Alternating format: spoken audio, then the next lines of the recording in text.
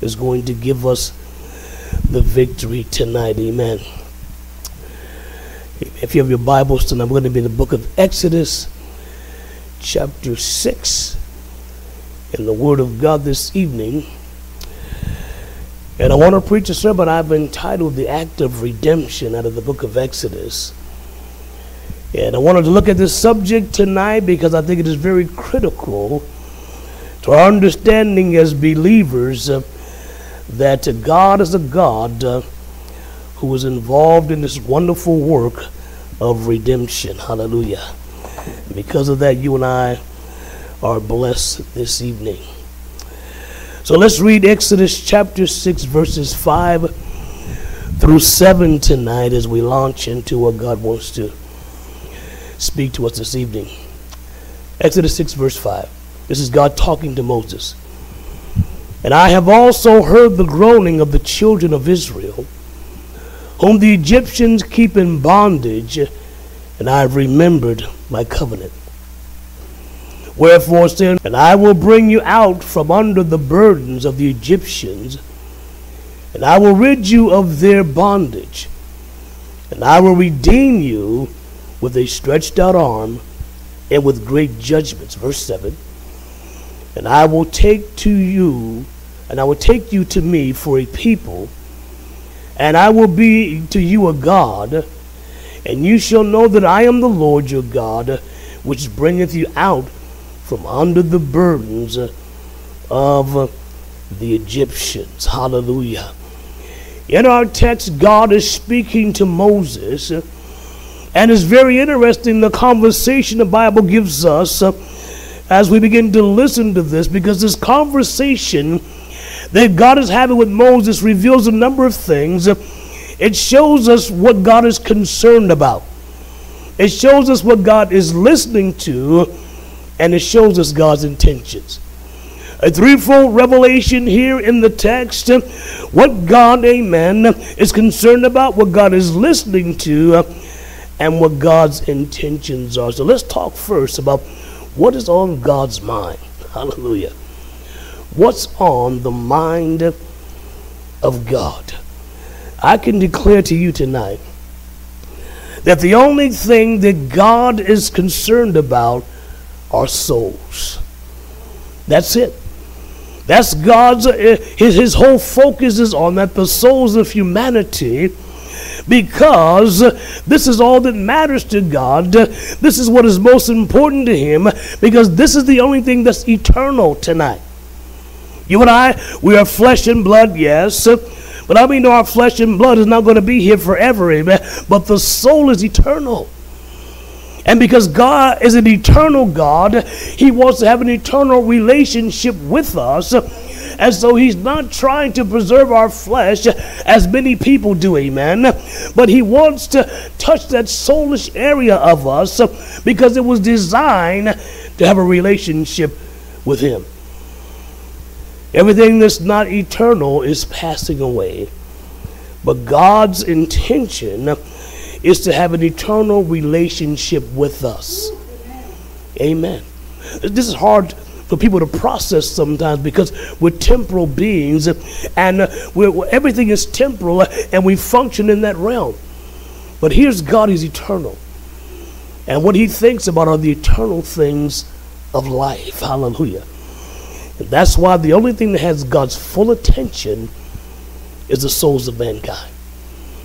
I can tell you tonight, God's not worried about global warming. God's not worried about the rising of the sea level.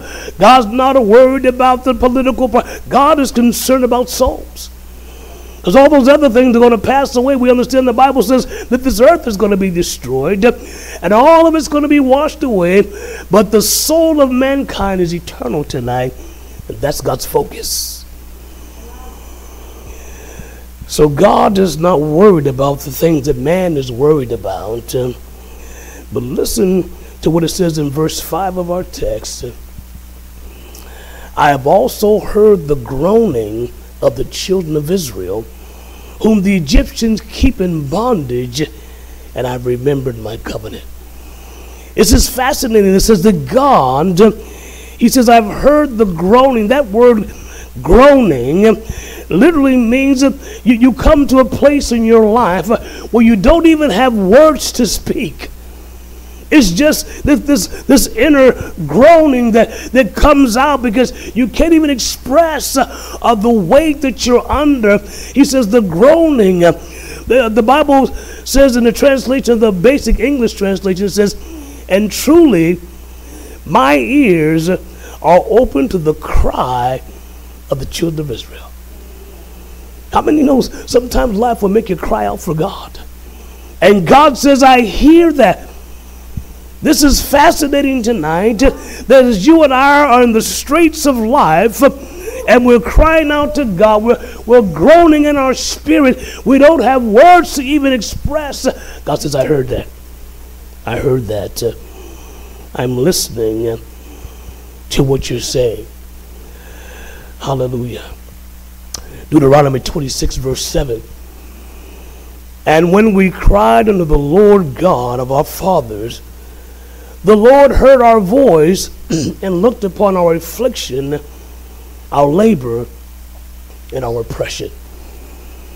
Now he's talking to Moses at this time, the children of Israel in bondage in Egypt under the rule of Pharaoh. And Pharaoh's a hard taskmaster. He's making their life bitter, amen. He's making their life difficult. Pharaoh in the Old Testament is a picture of sin. How many know sin makes our life difficult? It makes it unbearable. And this is a picture of Pharaoh. And here's the people of God. They're for generations in this bondage. And the Bible says they're groaning. They're crying, God, help us. Help us. We're under this great burden, this great weight, amen, that has us in this position where we can't even verbalize what we're feeling. Have you ever been in that place in life? Can't even speak the word, but God, it's a groaning of spirit. Psalms 34, verse 6. This poor man cried, and the Lord heard him and saved him out of all of his troubles. The angel of the Lord encampeth round about them that fear him and delivereth them. Here the psalmist is right now with David in the book of Psalms. David had a difficult life. David was betrayed by family, betrayed by friends. David was trying to be killed by a man he was faithful to. And so David had a difficult life. Yet he writes these words. This poor man, I believe David's referring to himself. This poor man cried out, and the Lord heard him. This is a revelation tonight. Listen, when you and I are crying out to God, it's not just words going into the atmosphere and disappearing. The Bible says God hears what we're saying. Amen. That's encouraging tonight. Because sometimes we talk to people, and the saying goes, it falls on deaf ears. Amen. Falls on deaf ears. But here's God in the eternal heavens. You and I here in Pittsburgh, and we cry out, and God says, I heard that. That's powerful. I heard that. When we cry out to God, he hears, and listen, it provokes God to a response. It provoked God. Listen, wait. I heard something. I heard somebody calling on my name. I heard somebody saying, Pharaoh has made my life unbearable. I heard somebody saying the weight of this life, is making me groan. And God says, I've heard that. And listen, when God hears, he's provoked. He's not only listening to us, but he's also watching us. Listen to what it says in Exodus chapter 3, verse 4. And when the Lord saw that he turned aside to see, God called to him out of the midst of the bush and said, Moses, Moses. And he said, here am I. Now I want you to catch this tonight. Moses had committed a crime in Egypt and he fled. He's living in the backside of the desert. He's living under cover now. He's starting a whole new life. But yet, God is trying to get a hold of this man. But Moses simply won't respond to God. The Bible says for 40 years he's running. Hallelujah. I ran for 30 years. Moses got me beat by 10 years. Hallelujah. 40 years he's out there, and finally one day he says, I'm going to turn aside and see why the bush burns but is not destroyed. And God responds, and when God saw him turn, God spoke to him. Hallelujah. Some people say, well, God's not talking to me. Well, maybe he's waiting for you to turn. Maybe he's waiting for you to say, let me go see what this God has. And when Moses made this decision in a moment of time, after 40 years of just wasting away, all of a sudden God intervenes and this man's life is radically transformed. Because God is watching. Lots of folks try to say, oh, God help me, but they never turn. Amen. They never turn. God is watching. I heard you. Now I'm watching. And if you'll turn, God says, I'll get involved. Our actions trigger a response from God. When Moses turned, that's when God speaks to him. Hallelujah. And so it's not good enough to just cry out, oh, God, get me out. How many times I prayed that prayer? God, get me out of this one, and I'll never do it again. But I never turned. Amen. But there came a day where I turned, and see, God begins to speak to you then. People say, oh, you mean God talks to you? Absolutely. Hallelujah. He speaks to us. He said, Moses, I saw you made a decision to stop running and to turn. And this triggers the voice of God in our lives. 2 Chronicles chapter 12, verse 7. And when the Lord saw that they humbled themselves, the word of the Lord came to Shemaiah, saying, they have humbled themselves, therefore I will not destroy them, but I will grant them some deliverance. Think about what he's saying here. God said, listen, how many of you know it's humbling to turn and admit you're wrong? But that's all God is. Listen, we just come to God, Lord, you were right, I was wrong. And the Bible says when God sees that, he says, listen, your judgment is stayed, and I'm going to grant you deliverance. I'm going to help you. Thank God for that. Thank God when we turn to God, he'll say, oh, no, I remember what you did last week. I don't know about that. No, he doesn't hold it against us like people do, right? Some people remember what you did to him 50 years ago. I remember what you did to me, and I'll never forget it. But that's not like that. So I'm going to grant you deliverance because you humbled yourself and said, God, you're right, and I'm wrong. Amen. He says they've turned, they've humbled themselves, and this triggers God to get involved in our lives. And listen, this is the deciding factor, whether or not God gets involved in our life. We can know him, we can know about him, we can read it, but I want God to be involved in my life tonight. Hallelujah. So let's talk about the hand of God. The hand of God. We know the hand is symbolic in Scripture of fellowship. The hand is symbolic of work, of labor. And when we're talking about the hand of God, we're talking about a supernatural intervention in our situations and circumstances. Verse 6 in our text, remember it said, wherefore say unto the children of Israel, I am the Lord, and I will bring you out from under the burdens of the Egyptians, and I will rid you out of their bondage, and I will redeem you with a stretched out arm and with great judgments. Now God is responding to his people. I've heard your cry, I've heard your groanings, I've seen that you turned and now you're obeying me. It says this is going to get me involved in your life. I'm going to begin to reach into your life and rearrange some things. I'm going to reach into your circumstance and change some things around. He says, you tell them, amen, I'm God, I'm the Lord, and I'm going to bring you out from under. Glory to God. Listen, sometimes life has us down under, amen. Sometimes the weight of life is bearing us and we can't free ourselves. And here's God saying, I'm going to reach in. I'm going to bring you out. I'm going to take the burden off of your life. I never forget the day I went to the altar and gave my life to Jesus. I mean, it's so very vividly real to me. As I'm praying and repenting of my sin at the altar, it's like God showed me, I'm forgiving you for all the things that you had done. And I'm telling you, I began to weep.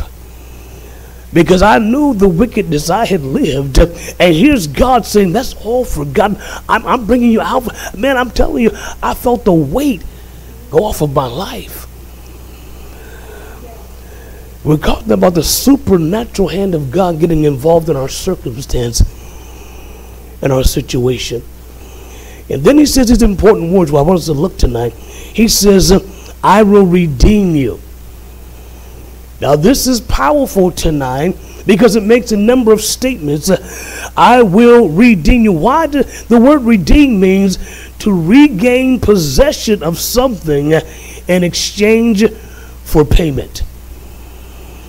God is saying, I'm going to redeem you. Say, wait a minute. I thought God created us. Yeah, but listen, in the Garden of Eden, man signed a contract with the devil. Amen. And contracts are legal, right? You signed the contract. Hey, I didn't see the fine print. That's your fault. You signed on the dotted line. And so when man signed the contract, he didn't see the fine print, which said death. Hey, wait a minute, devil. You just said, no. You signed, man. Now he has legal right to your soul. He has legal right to torment humanity. So when Adam and Eve produced their offspring, they passed on that bloodline curse to all of humanity. And you and I are born with a sin nature, amen. Nobody has to teach us to do wrong, right? Nobody has. No, listen. As far as I know, nobody taught me to lie. It's kind of a thing that's in here, amen. It's our fallen nature. And so he has access to man's soul. And Jesus speaks about this, amen, in John chapter 8, verse 44. Jesus is talking about the devil. He's describing him. He was a murderer from the beginning, and abode not in the truth, because there is no truth in him. And when he speaketh a lie, he speaketh of his own, for he is a liar and the father of it. He says he's a murderer from the beginning. Now I want you to lock that thought in, and then we'll go back to the book of Genesis, chapter 4, verse 8. And Cain talked with Abel, his brother. And it came to pass when they were in the field that Cain rose up against Abel and slew him.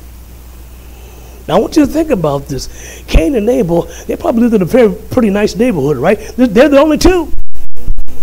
There's no TV. There's no violent video games. There's nothing. It's just Cain and Abel. Now they're out of the Garden of Eden, yes. But listen, probably a very nice neighborhood they're living in. But yet, murder. So where in the world did that come from? I thought it was the movies or the TV was the problem. No. We're talking about a spirit. Jesus said the devil was a murderer from the beginning. And because he has access to humanity now, we see it played out. He influences this murder. And this is proof we have a fallen nature and that we're under contract because Adam sold us when he disobeyed God. The bloodline curse, we're born with it. No one teaches us to lie. No one teaches us to steal. I mean, I was a very young shoplifter, amen. You know, those little toys that just kind of found their way in my pocket, amen. But where'd you get that from? I don't know. Amen. It's our nature. It's a bloodline curse. Amen. Romans 5:12 says this. Wherefore, as by one man sin entered the world, and death by sin, so death passed on upon all men, for that all have sinned. People say, I haven't sinned. Well, the proof that you sin is one day that you're going to die. It says that this was the nature of sin. And so the Bible says all have sinned. Adam's one sin, his bloodline, the blood curse came onto our lives. And so the only way that God could rectify this was he had to redeem or purchase back that which was lost. Because God is a just God. God functions under law. You know, our God is not lawless. Now God, because he's God, he could have walked in, slapped the devil across and said, hey, give me them people back. I want them back. I ain't paying you nothing. I'm God. But God functions in the reality of legal realm. In other words, Adam, you fool, you signed the contract. He has legal right to you. You did that. And the only way I can rectify this is I've got to redeem. I've got to pay the purchase price to get you back into relationship with me. So this is where the word redeem begins to come into light in the scripture, in the word of God. So think about this. God wants to purchase back the souls of humanity. What price can you put on a soul? We can price a car, we can price a house, but what price can you put on a soul? Hallelujah. I know if the devil's setting the price, he set it way high. I want to set the price that no one will want to pay for these filthy human beings.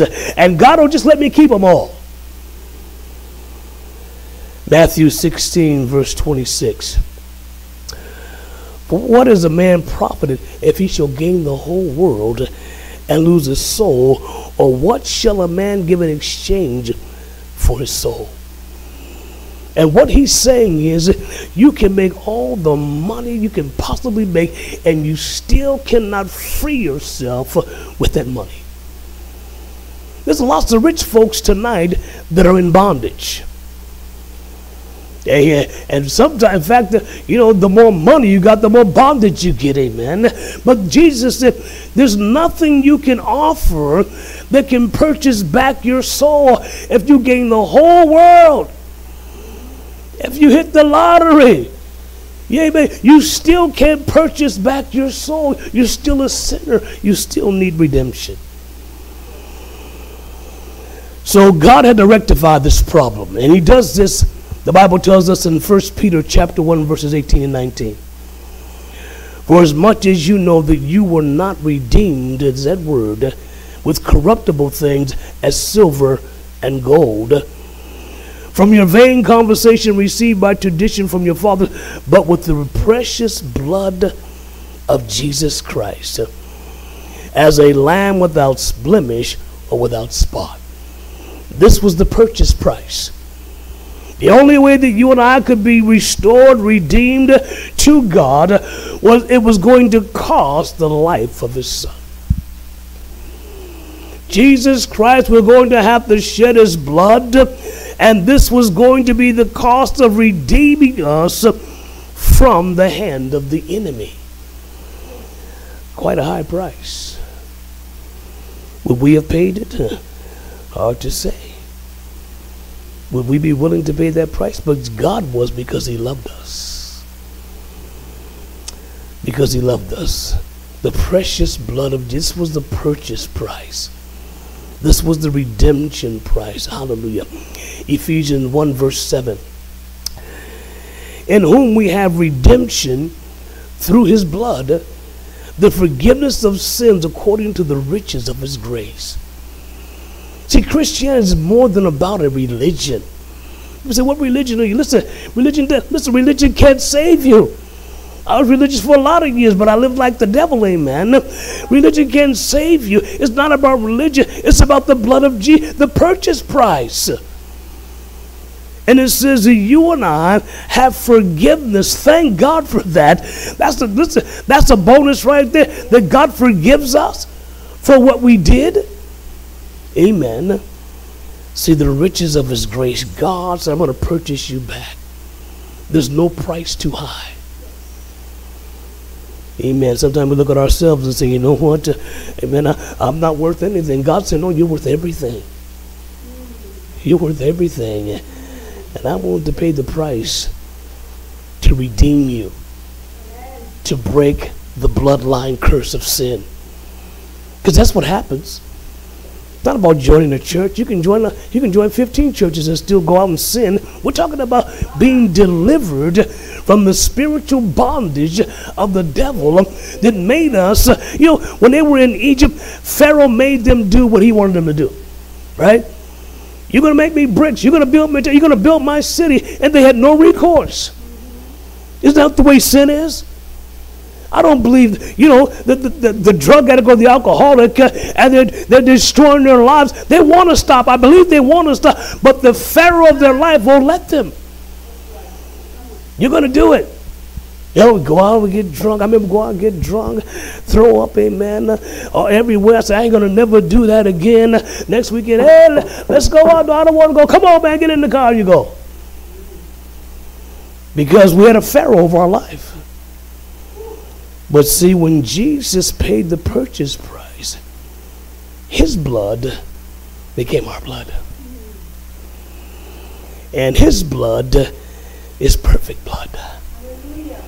His blood is not under the influence of the enemy.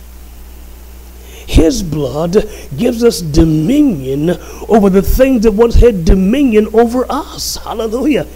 God turns the tables. Puts us in a place of power. So let's then talk about a new beginning. I can't tell you how many times I tried to make a new beginning. I moved from Pennsylvania. I went to Ohio. Tried to start over. Didn't work. Moved back to Pennsylvania. Moved to Buffalo. I'm going to start over. Didn't work. Back to Pennsylvania. Then I moved to Massachusetts. I'm going to start over. It wasn't working until I met Jesus. See, God is the God of new beginnings. And we don't have to run to another place to have a new beginning. God says, I can make you start right here new. Remember in verse 7 of our text, he says, I am the Lord your God, which bringeth you out from under the burdens of the Egyptians. That's what salvation is. God bringing us out from under the burdens that had us groaning, and the weight of that was breaking us. He says, I'm going to give you a new beginning. Glory to God. I was into that, man. When God says he want to let me start over, all I have to do is humble myself and repent and make things right. God says, I'm going to let you start over. Sign me up. I'm in for that, man. I've been trying to start over for 30 years. Haven't been able to do it. But in a moment of time, God says, I'm going to bring you out. I'm going to remove the burden, the weight of sin in your life. In other words, the devil no longer has control over you. Hallelujah. The devil's no longer our father, but his power has been broken. Romans 8:15. For you have not received the spirit of bondage again to fear, but have received the spirit of adoption, whereby we cry, Abba, Father. That word Abba means one and only. And this is speaking in the spiritual context now. The blood of Jesus Christ shed for our sins. We receive Christ. That blood now becomes ours. And the Bible speaks about the spirit of adoption. In other words, we're not just servants of the Most High God, but the Bible says sons and daughters. Whereby we cry, Abba, Father. See, the religious world, they couldn't get this. This is why they got angry with Jesus, because he says, Father, my Father said, and you can't call God that. He's God. Oh, no. You don't understand. Abba, Father. The Bible's saying that God has not just saved us, but he's adopted us. Glory to God. He's adopted us. He's calling you son. He's calling you daughter. You become a part of the family of God. Says you've not received the spirit of bondage. That's how we lived our lives, right? From one bondage to the next bondage to the next. Pharaoh says, more bricks. Pharaoh, we need more straw. You get more straw. I want more bricks. No break. That's the way sin is. But now we cry, Abba, Father. We've now got a family. Hallelujah. If I'll be honest with you tonight, the family of God in many times is closer than my own blood family. Because we're talking about a spirit now. Abba, Father. The Spirit of God adopted us. This is a new beginning. Because God is our Father, we no longer have the bloodline curse working in us of sin. That's why we're able to serve God. People say, being a Christian, not if you get a transfusion. You get a Holy Ghost transfusion, serving God's the easiest thing you'll ever do. Amen. We're going to have a new existence because we have a new Father. There's a new bloodline. That means the curse is broken in our lives. Hallelujah. The book of Romans says this: let not sin therefore reign in your mortal body, that you should obey it in the lust thereof. Neither yield your members as instruments of unrighteousness unto sin, but yield yourselves unto God as those that are alive from the dead. Hallelujah. And your members as instruments of righteousness unto God. For sin, here's the problem, for sin shall not have dominion over you. Glory to God. Here's the Bible declaring a powerful truth. When you give your life to Jesus Christ, when you cry out, Abba, Father, sin no longer has dominion over you. The devil can come knocking on the door. Hey, come on, man, we're going to go. Hey, man, see you later. No, I'm not into that anymore. I don't do that anymore. Hallelujah. Amen. I shared the story about how when I first got saved, I was still going to church. But after work, I still had my Budweiser in the freezer there. I would put one in, get it nice and chilled. And I go in there to get my Budweiser. I open the refrigerator, and I'm down to get ready to pick it up, and God meets me there. He said, we don't do that anymore. I said, God, it's only a beer. What's the big deal? And I don't know how long I was standing there with the door open, with my hand inches from the can, arguing with God. This was the Spirit trying to keep his hold on me. But God be seeing and say, no, we don't do that anymore. That no longer, you don't need that anymore. And as I'm there locked in for what seemed like an hour, I stood up, I closed the door, and I never touched it since. Because the Bible says we have dominion. Those things that once held us captive can no longer, because we've been purchased back. Now you can let the devil lie to you, say, hey, I still own you. Now I remember the contract you signed. No, that contract's no good, brother. I got a transfusion. I got a new contract. I got a contract signed in the blood of Jesus. And it says, I no longer have to obey you and the foolishness you want to do with my life. Sin shall not have dominion over you. God's saying, I'm letting you start over. If any man be in Christ, he's a new creature. All things have passed away. Behold, all things become new. And that's the act of redemption. This goes beyond religion, friend. Religion, listen, you can have religion. I need Jesus. I tried religion, amen. Didn't do anything for me. But when I got Jesus, I got set free. Hallelujah. Let's bow our heads now. We're going to take a moment to pray before we leave.